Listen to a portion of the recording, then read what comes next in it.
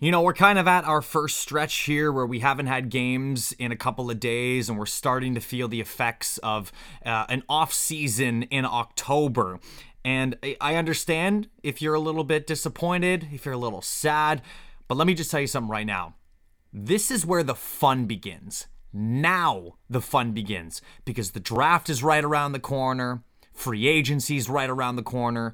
Teams got to shed a heck of a lot of cap. There's going to be moving parts all over. There's rumors, there's trades, there's going to be signings. Teams are going to be looking completely different. This is the most unprecedented time that we've seen in an offseason, and we are about to live through it. So buckle up because now the fun begins. Episode 11 of the Second Thoughts podcast. Let's go.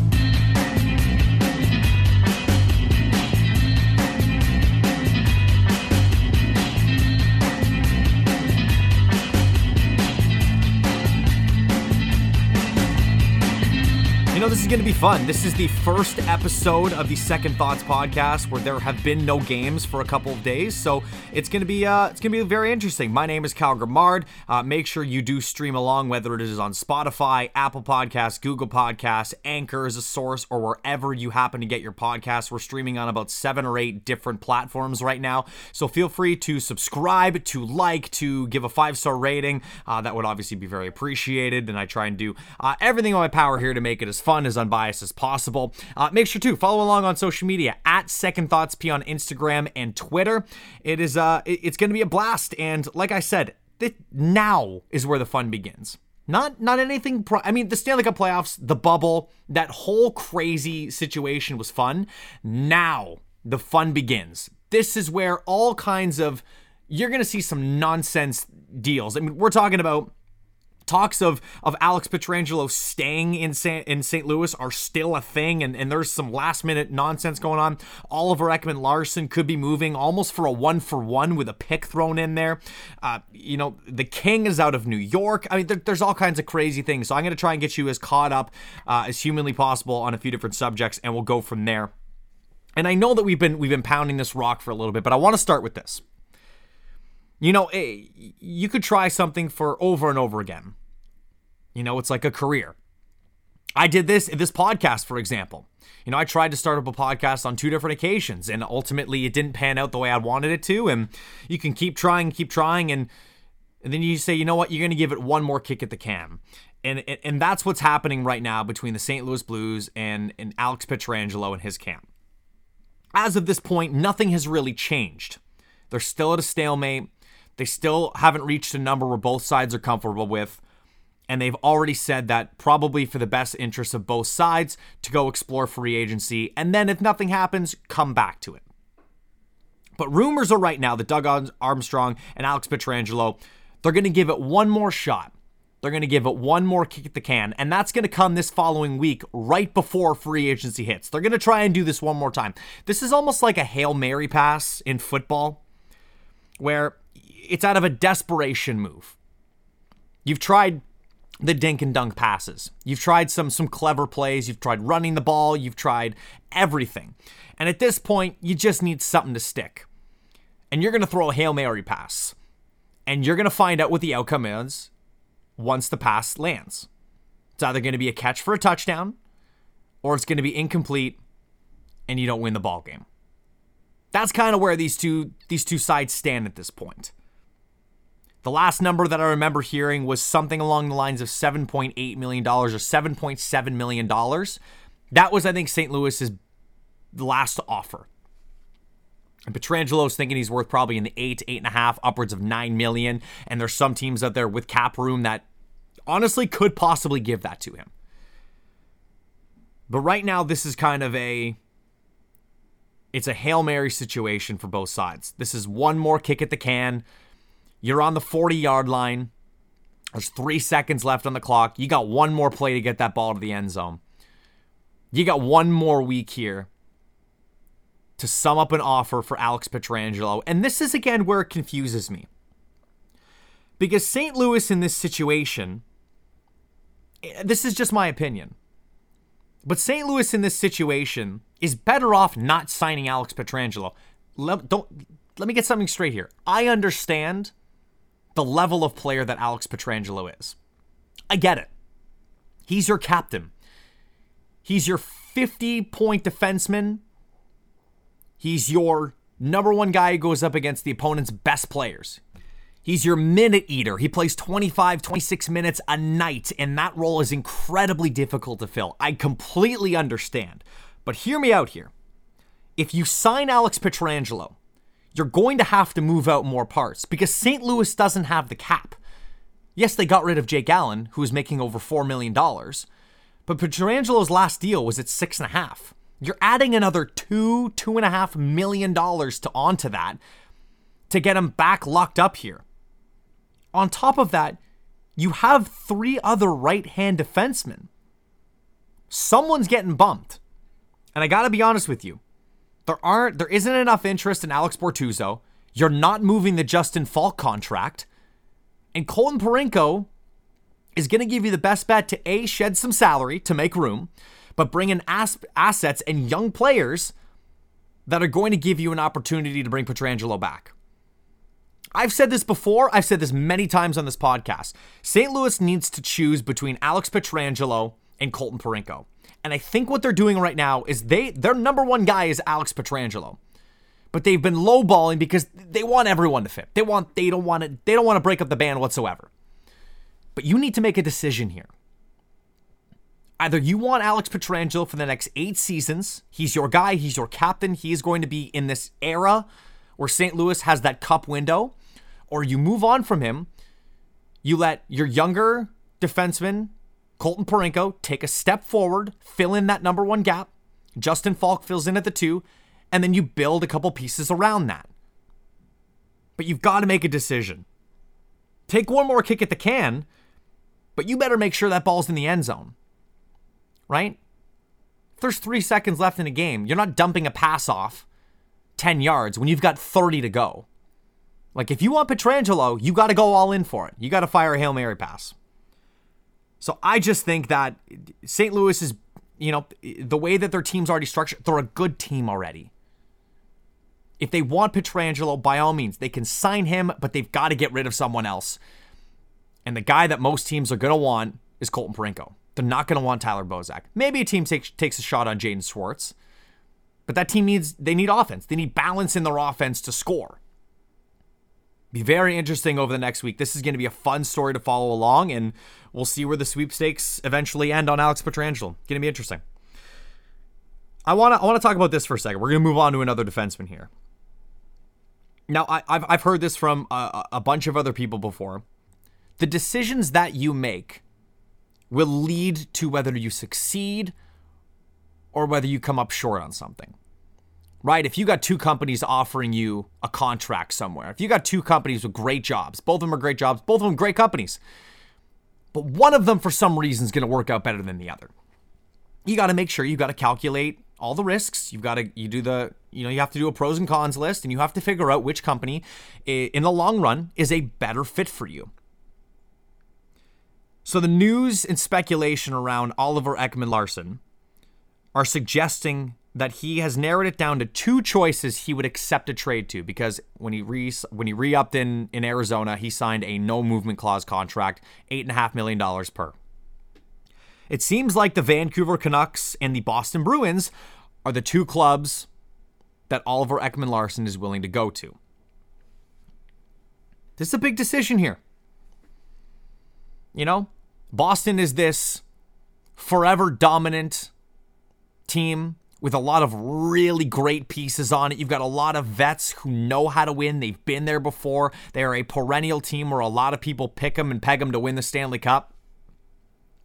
A couple aging guys on the back end, but that's where you would come in and fill that role and basically continue the saga of the Boston Bruins and this core that they have right now.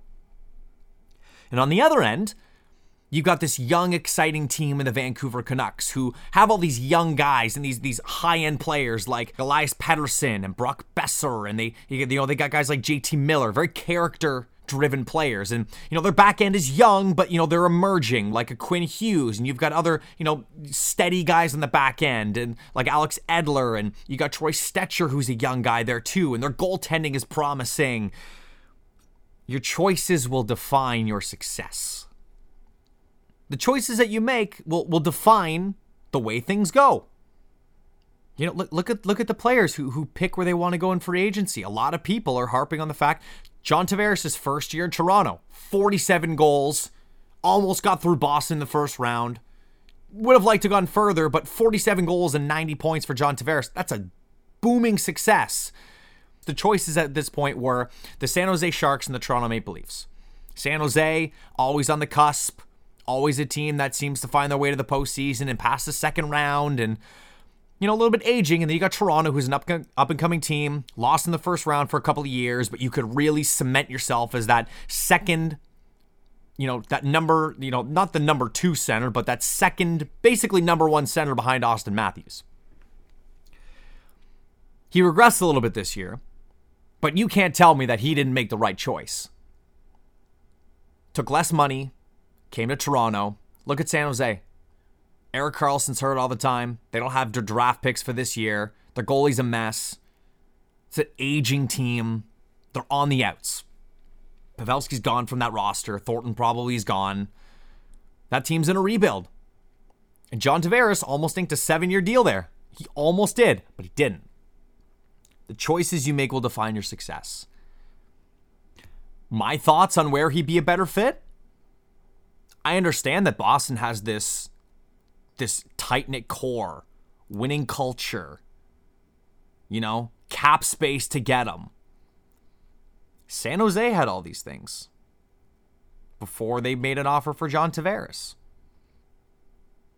Boston's probably got about 3 to 4 years left. This is just my opinion. I could be totally wrong on this. But Charles is going to be gone soon. Torrey Krug's probably leaving in free agency. You know, Patrice Bergeron isn't getting younger. Your younger guy is Pastrnak. They've got some younger pieces there, but like that known core in Boston. All right, the Patrice Bergeron, Brad Marchands, you know, they're not getting younger. They're on the other side of 30. I think it looks good to start.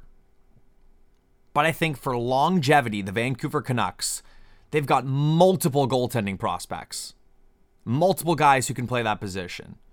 You're going to be adding to a defensive core that already has Quinn Hughes and Troy Stecher, Alexander Edler. And then you've got your young guns up front who are only getting better. Elias Pettersson and Brock Besser and JT Miller. Not to mention, if you think that Vancouver's cap strapped, just remember, Louis Eriksson's contract comes off the books soon. There's your money to go keep that entire band together. Travis Green's a phenomenal head coach. I think the situation in Vancouver, it just, for longevity purposes, and we know, Boston could just be the New England Patriots, because, Massachusetts, and they have a dynasty for like the next 10 years. I don't know.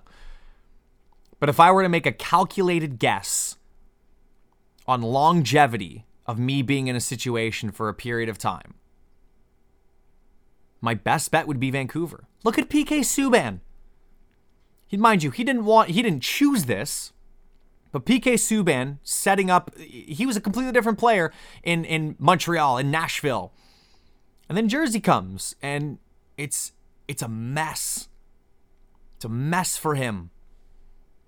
Think of how many teams get stuck with a guy's contract after a year or two. Right? Edmonton made this deal to go grab Milan Lucic. It was awful after year one. Calgary made the deal to go get James Neal. It was awful after year one. Then they swapped teams. It was a little better. It wasn't great. Choices you make define your success for the future. Ekman-Larsson has a choice here. I think both are fine choices because they're both better than Arizona. But I think one's better than the other. And I think that one is the Vancouver Canucks. I really do. I want to get to this story. I can't believe I didn't start with this story, but this happened right after the last episode of the podcast happened. The New York Rangers are at the end of an era. They bought out the final year of a contract of goaltender Henrik Lundqvist, ending his 15-year run as the face of the franchise in the Big Apple. This happened back on Wednesday. He is a future Hall of Famer, 38 years of age. He had an $8.5 million cap hit. He was on the final year of his contract, was only owed $5.5 million in total salary for next year. Now, according to the buyout calculations of Cap Friendly, Lundqvist will count $5.5 million against the Rangers cap for 2021. So they get a $3 million discount, and then $1.5 million in 21-22. It's the end of an era for Henrik Lundqvist. I remember when he came into the league, very low draft pick. I think he was like a 7th round pick or something, or just something crazy. You know, there's a lot of memories for Hank. I remember his playoff runs. He will be considered, in my opinion, one of the greatest players ever to not win a Stanley Cup. Like when you think of the guys now, right? You think of Joe Thornton and, you know, some of those aging players in the league. Like Jerome McGinley was another guy. You know, guys who phenomenal players their entire career that just never had an opportunity to win a Stanley Cup. And Lundqvist was that close, right? Stanley Cup Finals overtime against the Kings. But he might go down as one of the greatest players of all time to have not won a Stanley Cup. And that's unbelievably not his fault. He gave that team more opportunities than they deserved. They had, you know, at times good teams, not great teams. And Henrik Lundqvist elevated those teams. I remember he broke into the league 05-06. He's one of the most successful goaltenders of all time to suit up for them. And I think he's the all-time leader in a multitude of categories, including games played with 887, wins at 459, save percentage 918, shutouts at 64. I think the one quality too about Henrik Lundqvist that I don't think he gets enough credit for, go back and watch this because I'm bang on right about this. I believe Henrik Lundqvist is one of the most successful and one of the greatest goaltenders all time in the shootout. Seriously, go watch him. He was better at reading the shooter than the shooter was at reading the goalie. He knew what you were doing, and he would bait you into doing it before you even realized it as a player. Phenomenal. He was one of the best shootout goaltenders I think I've ever had a chance of seeing. He was that good. And it's the end of an era. And I don't know at this point whether he's going to retire, whether he's not going to retire. You know, but he was one of my favorite goaltenders of all time. And I know that's easy to say because he's from New York. He's a great story. He was a low draft pick and, you know, he was successful and good looking and, you know, just had all of these characteristics. But he always had this attitude on him where he said, I am the best. You're not beating me. My favorite thing, too, is the fact that he sat on his goal line a lot of times and that normally, as a goaltender, you're supposed to come out and take the angle away. With Henrik Lundqvist, it didn't matter because you couldn't beat him there. And then when you tried to pass the puck around, he's so deep in his net already, you were absolutely toast. So we'll see what comes of it. I really hope he gives another team an opportunity and goes on as like a 1B or a backup option for a couple $1 million because I think he'd be a great leader. And, you know, if you're a team with a young goaltender who needs a little bit of guidance, a perfect team, Vancouver. Right? If you don't bring back Markstrom and you can get rid of Demko and you bring back Lundqvist for a couple mil, oh, how great would that be there? So, end of an era for the New York Rangers and Henrik Lundqvist, but phenomenal 15-year run in the Big Apple, and you know he's one of the greatest Rangers to ever do it. You know, I want to get into this because I kind of touched on it a little bit last episode, but I want to go a little deeper into this. You know, the Winnipeg Jets are in a situation right now where they are it seems like they're trying to get stuff done before free agency and before the draft. And with everything that goes on in life, sometimes you need to just take a step back, take a deep breath, refocus, get yourself engaged, get yourself recentered, and then weigh your options. You know, the Jets right now, the narrative is that they're looking for options for forward Patrik Laine. A guy who is just 22 years of age, a scoring winger with an incredible shot that's almost money in the bank for 30 goals a season. LA Kings, New Jersey Devils, Detroit Red Wings, and Arizona Coyotes are all teams among the locations that seem to make the most sense. There were conversations evidently with the Kings. Not conversation between them, but a lot of people speculating that the Kings have inquired about him. In my thought, it doesn't make any sense for Winnipeg to trade Patrik Laine. Here's why. He's one of your best young players. Locked for a minimum 30 goals a season on a bridge team-friendly deal who has started to round out more as a more complete player around the National Hockey League. And by the way, arguably has a top 3 shot in the NHL, maybe behind Ovechkin, possibly Kucherov, Stamkos when he's healthy. In terms of wingers, I can't think of someone with a more laser beam shot. Like when he came into the league, everyone was saying, oh, he's the next Ovi. You know, he's got that release that rivals Ovechkin. You know, that one-timer. And I know Austin Matthews too, who's developed the shot. He's in, like, they're all in that top 5 category. But a top 5 shot in the NHL. They need to take a step back. They need to take a breath. They need to realize that they have a very good young team. Nikolai Ehlers, Kyle Connor, Mark Scheifele, Blake Wheeler. They have got a loaded top 6, all of them making very reasonable amounts of money. Your struggle is on your back end. And the understanding is trade Laine for a player on the back end. Not to mention, too, you already have Josh Morrissey and Neil Pionk on your back end. You don't need to swing for the fences for a guy like Pietrangelo. There are so many depth pieces, and I think Winnipeg's got the room to do it. Right? Go get a Chris Tanev. Go get a Travis Hamonic. Go to TJ Brody. Go get a Radko Gudas. Go get guys like that on your back end. They're going to cost you $2 to $3 million per person. I know Tanev's thinking more around like the lines of $4 to $5 million, but you can get Hamonic on a $3 million deal. You can get Radko Gudas on a $2.5 million deal. It's not that far-fetched to plug a couple of those guys into your lineup, pair them with a guy like Josh Morrissey and Neil Pionk, who already took strides last year. This team, the holes aren't nearly as big as Winnipeg fans think they are.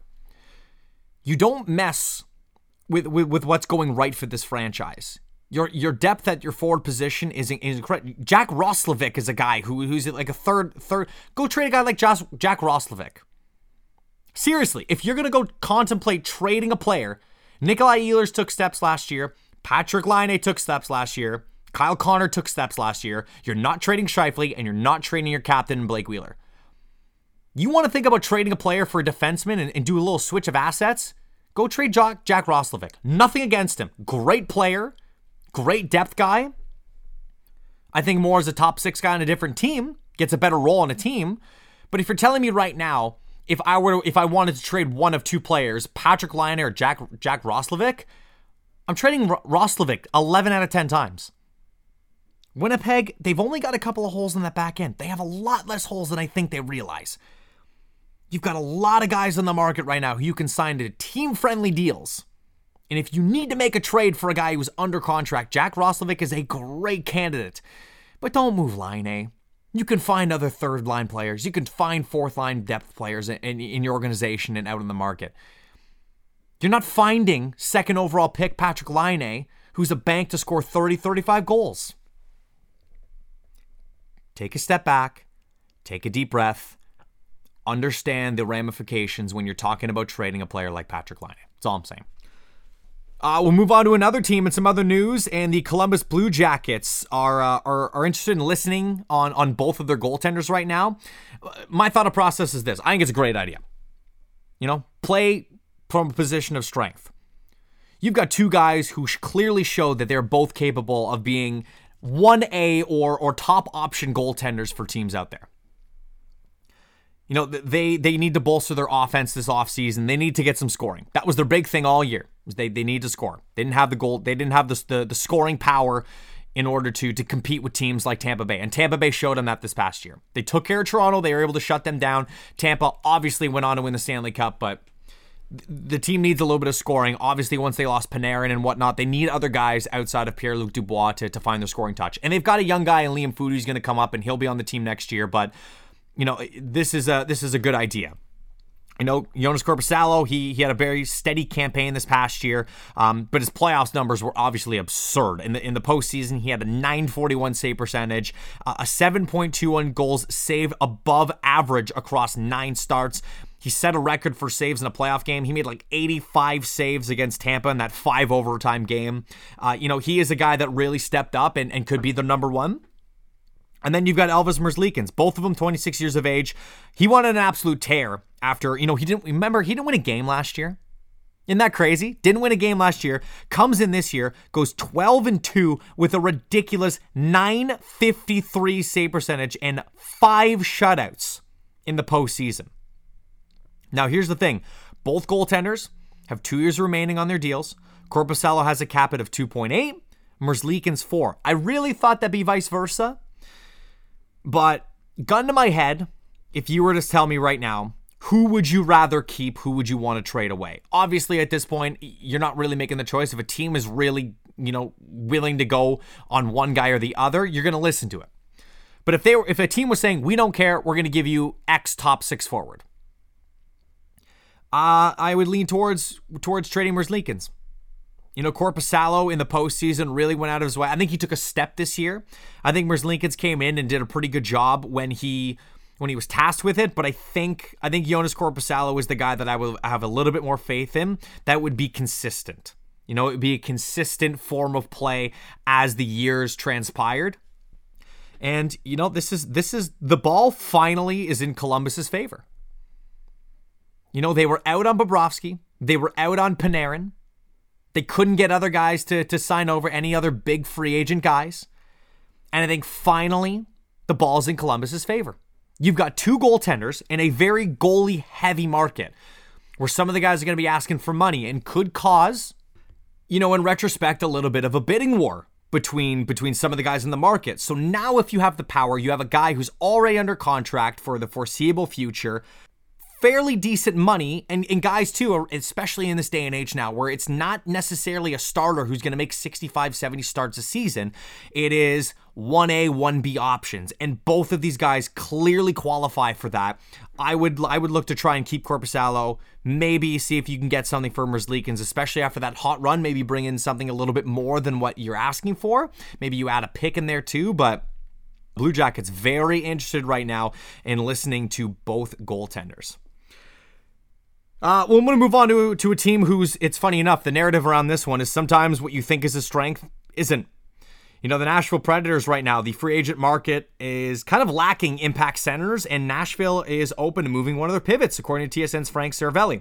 Nashville has Matt Duchene, Ryan Johansson, Kyle Turris, and Nick Bonino all down the middle of the ice, none of them who have any trade protection whatsoever. Matt Duchene has a 7-year, $56 million contract this past offseason. He was actually pretty good, decent, but underachieved a little bit. He had 42 points in 66 games. Ryan Johansson, a little bit more of a disappointment. 36 points, 68 contests. He's 28 years of age. He signed on for 5 more seasons at $8 million per. And then you've got Kyle Turris, who's just been a tough player over the last little bit. 54 points over his last 117 regular season games. He's got 4 more years left on his deal at $6 million per. And then the guy who I think you don't trade, but who is the most economical option. 1 year left on his deal, $4.1 million, 35 points in 67 games. He was tied with the second best points per game mark of his career. I really like Nick Bonino as a player. He's a proven winner. He comes from a Stanley Cup champion. That's the Pittsburgh Penguins. That's the guy you don't move. If you could pick one of the guys to move, obviously it's Kyle Turris. But 4 years at $6 million per at 31 years of age, I think you're not going to be able to move a guy like that. I think a team will be a lot more willing to take a chance. I think your best bet here, you just signed Duchene, so he's not going anywhere. Between the two of them, I think teams would be a lot more interested in a guy like Ryan Johansson. He's 28 years of age. Wasn't a great season, but 36 points in 68 contests. Like if he moves somewhere and puts up 50 points, but it's the cap hit that gets you. $8 million for Ryan Johansson. Sometimes what you think is a strength is actually a weakness. You've got 4 guys locked up who all pivots in the NHL. All of them underachieved, I would say outside of Bonino. But that's what you pay Bonino to do. You pay him to be a third-line guy, a fourth-line guy. And when he's putting up 36, 35 points a year, you want him on your team. A proven winner, been with an organization like Pittsburgh, played with Phil Kessel, played with Sidney Crosby, Evgeny Malkin, knows what it takes to win. I really think that, teams are gonna want Bonino, but they would love to move out a guy like Johansson. Unless they're taking cap back on, in which case I would think if they could find a way to find a suitor for Ryan Johansson, I think that's where you go. But it's a tough situation for Nashville. They really thought they were going to be a lot better this year. And you've got Philip Forsberg and Victor Arvidsson as wingers on this team too. Like, this team should be scoring goals. But something there just isn't adding up. And it's so sad too, because I talked about this with a coworker the other day. Has nothing to do with him, but at some point, when you start looking at Matt Duchene as the guy who you can't win with, hear me out for a second. Hear me out. Colorado was one of the worst teams in the NHL. They make a deal with Ottawa. The moment Matt Duchene goes to Ottawa, Nathan MacKinnon explodes onto the scene and is the second best player in the world right now. Ottawa doesn't really achieve much afterwards. Duchene gets traded to Columbus. Columbus already going to the postseason, has a little bit of success there, but after that run, the deal's up. He wants to sign somewhere else. So he goes and signs with Nashville. All of a sudden, Nashville collects 42 points in 66 games. They don't get out of the qualifying round. Columbus makes the playoffs. Ottawa's looking like a good rebuild right now. You know what I mean? Just every team he goes off of, they seem to thrive from it. And it's awful because you never want to think that out of a person or a player. But there are 3 teams right now. 3 teams who are trending upward. And Nashville isn't. So very, very interesting situation in Nashville. Again, this whole offseason is going to be crazy, but we'll see what comes of that situation. Who takes a shot on maybe a guy like Ryan Johansson, or if someone wants to take a shot at Turris. A couple more news and notes here before we finish this thing off. The Edmonton Oilers and Ryan Nugent-Hopkins are making progress on a long-term extension over the past 24 hours. The deal isn't imminent, but the two sides appear to be headed in the right direction. Nuge is in the final year of a 7-year, $42 million contract that he signed all the way back in 2013. He was on pace this year for the best statistical season of his career. He had 61 points in 65 contests, averaging over 20 minutes a night. Added 6 points in 4 games versus Chicago. He has really turned it around. I remember for a long time, a lot of people were calling him a bust. They were calling him a guy that, just did not, wasn't going to pan out as a number 1 overall pick. But he did really nicely, played a great second fiddle role, a third fiddle role after McDavid and Draisaitl. But, this is where I didn't realize Edmonton's got some room, The Oilers have approximately $32 million in projected cap space for 2021-2022. That would be when Nuge's deal would potentially kick in if he goes to sign him. But, this is what I'm talking about. Like, when he was first overall pick, he started slow out of the gate, and then he signed, his big contract where he made $6 million per, and everyone was like, oh, it might be too much for Nuge. Ryan Nugent-Hopkins, 443 points in 604 career games. That's a pretty good start to your career, and he's not that old. He's 27. If he can find a spot there where, he gets a little bit of a bump anywhere, I would say if he gets like 7, that would be understandable to me. But evidently, both Edmonton and Nuge have been making progress towards that conversation, and both sides seem to like where it's going, and Nuge could be in for a nice new payday by the end of the offseason, so be interesting. Also, Edmonton kicking the tires at goaltender Peter Mrazek. They've shown interest in Carolina Hurricanes goaltender Pierre LeBrun posted about it a couple of days ago with Insider Trading. Mrazek is more of a plan B option for the Edmonton Oilers. There are a few other players that I think that are in the mix for Edmonton right now. Obviously, a guy like Marc-Andre Fleury is the thought. I think there's the Markstrom situation, and there's Holtby out there. There's a lot of goaltenders that are getting ready to hit the market. Matt Murray is a viable trade option for them as well.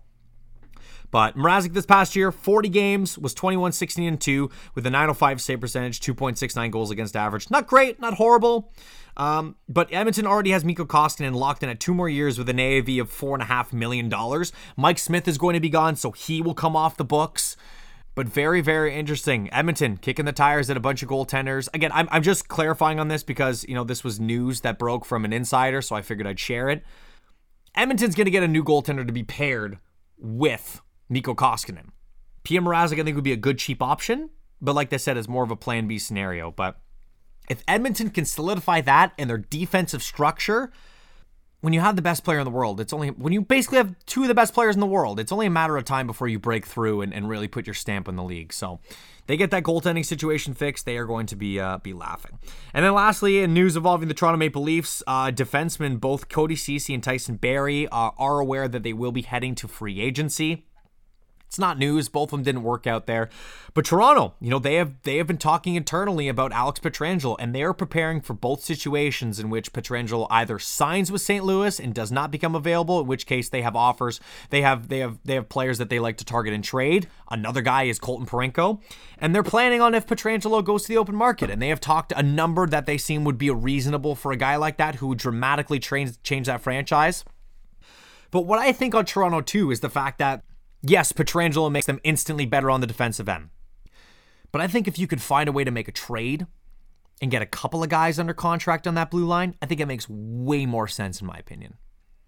I think if you can pair a deal where a first-round pick and Travis Dermott to St. Louis for Colton Parayko, St. Louis on the left side has Carl Gunnarsson, I believe Jay Bouwmeester is a free agent, and Vince Dunn is their other left-hand defenseman. I knew I was forgetting somebody. But you got two guys there. You got Gunnarsson, you got Vince Dunn. Dermott could fill in as that third guy right there and play beautifully. Give St. Louis that opportunity to re-sign Alex Pietrangelo, Justin Falk, and Alex Bortuzzo, or then kind of round out your defensive core there. And they shed the $5.5 million cap space that they would need to get Pietrangelo locked up. I think Toronto, viably, that makes a lot more sense because A, Dermott's deal gets them about $1 million or so off the books. They bring in Parayko. And then they've got money to go sign a guy like Radko Gudas or a guy like Travis Hamonic or another depth player without breaking the bank for one guy. I think if you can get Parayko plus a guy in free agency, I think that works out better. It just makes a lot more sense for Toronto than to just go for the big home run ball and get Pietrangelo. Toronto already has Mikko Lehtinen coming in from the KHL. And, you got Justin Hall, and you got Jake Muzzin, and you've got Morgan Riley, and yes, you've got Sandin and Liljegren and Dermott. But you need guys that can play now. You don't need guys that can play in the next 2 to 3 years. You need guys that can step in and fill roles right now. And who knows, Mikko Lehtinen might not work out. He was the KHL's Defenseman of the Year over in Russia. But sometimes that doesn't transpire to the National Hockey League. And I think for Toronto, it makes a lot more sense to go make a trade for a Colton Parayko, for a guy like Matt Dumba, where you can send over a first in Dermott or a first in Liljegren or something like that, and then have some room afterwards to go ink a guy like Travis Hamonic or Radko Gudas or TJ Brody, or the list goes on for right-hand defensemen that are available. But Toronto has talked about the possibility of getting both guys here. I just think if you can get two for the price of one, I think that immensely. Depth has been the biggest thing with this team. Right? Once Jake Muzzin went out of that lineup, this team struggled to play defense against Columbus. Something happens to Pietrangelo, you're right back to square one. At least with a guy like Parayko and a guy like Hamonic, you've got depth, you've got stability, you have options on the back end. But like I said earlier, everything is going to unravel in the next week or so. The draft's going to happen. Picks are going to get moved. Players are going to get moved. Free agency is going to come in. Players are either going to be available or not available.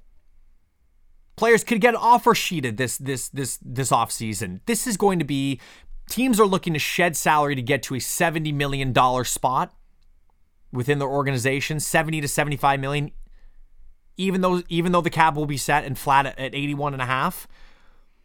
This next week, buckle up. Because if you thought if the playoffs were crazy, the bubble was crazy, if you thought, that was kind of the end and things are going to tail off, I'm telling you, now the fun begins. Now is when it gets exciting and things get interesting and crazy and loopy, and I am all for it, and I hope you are as well.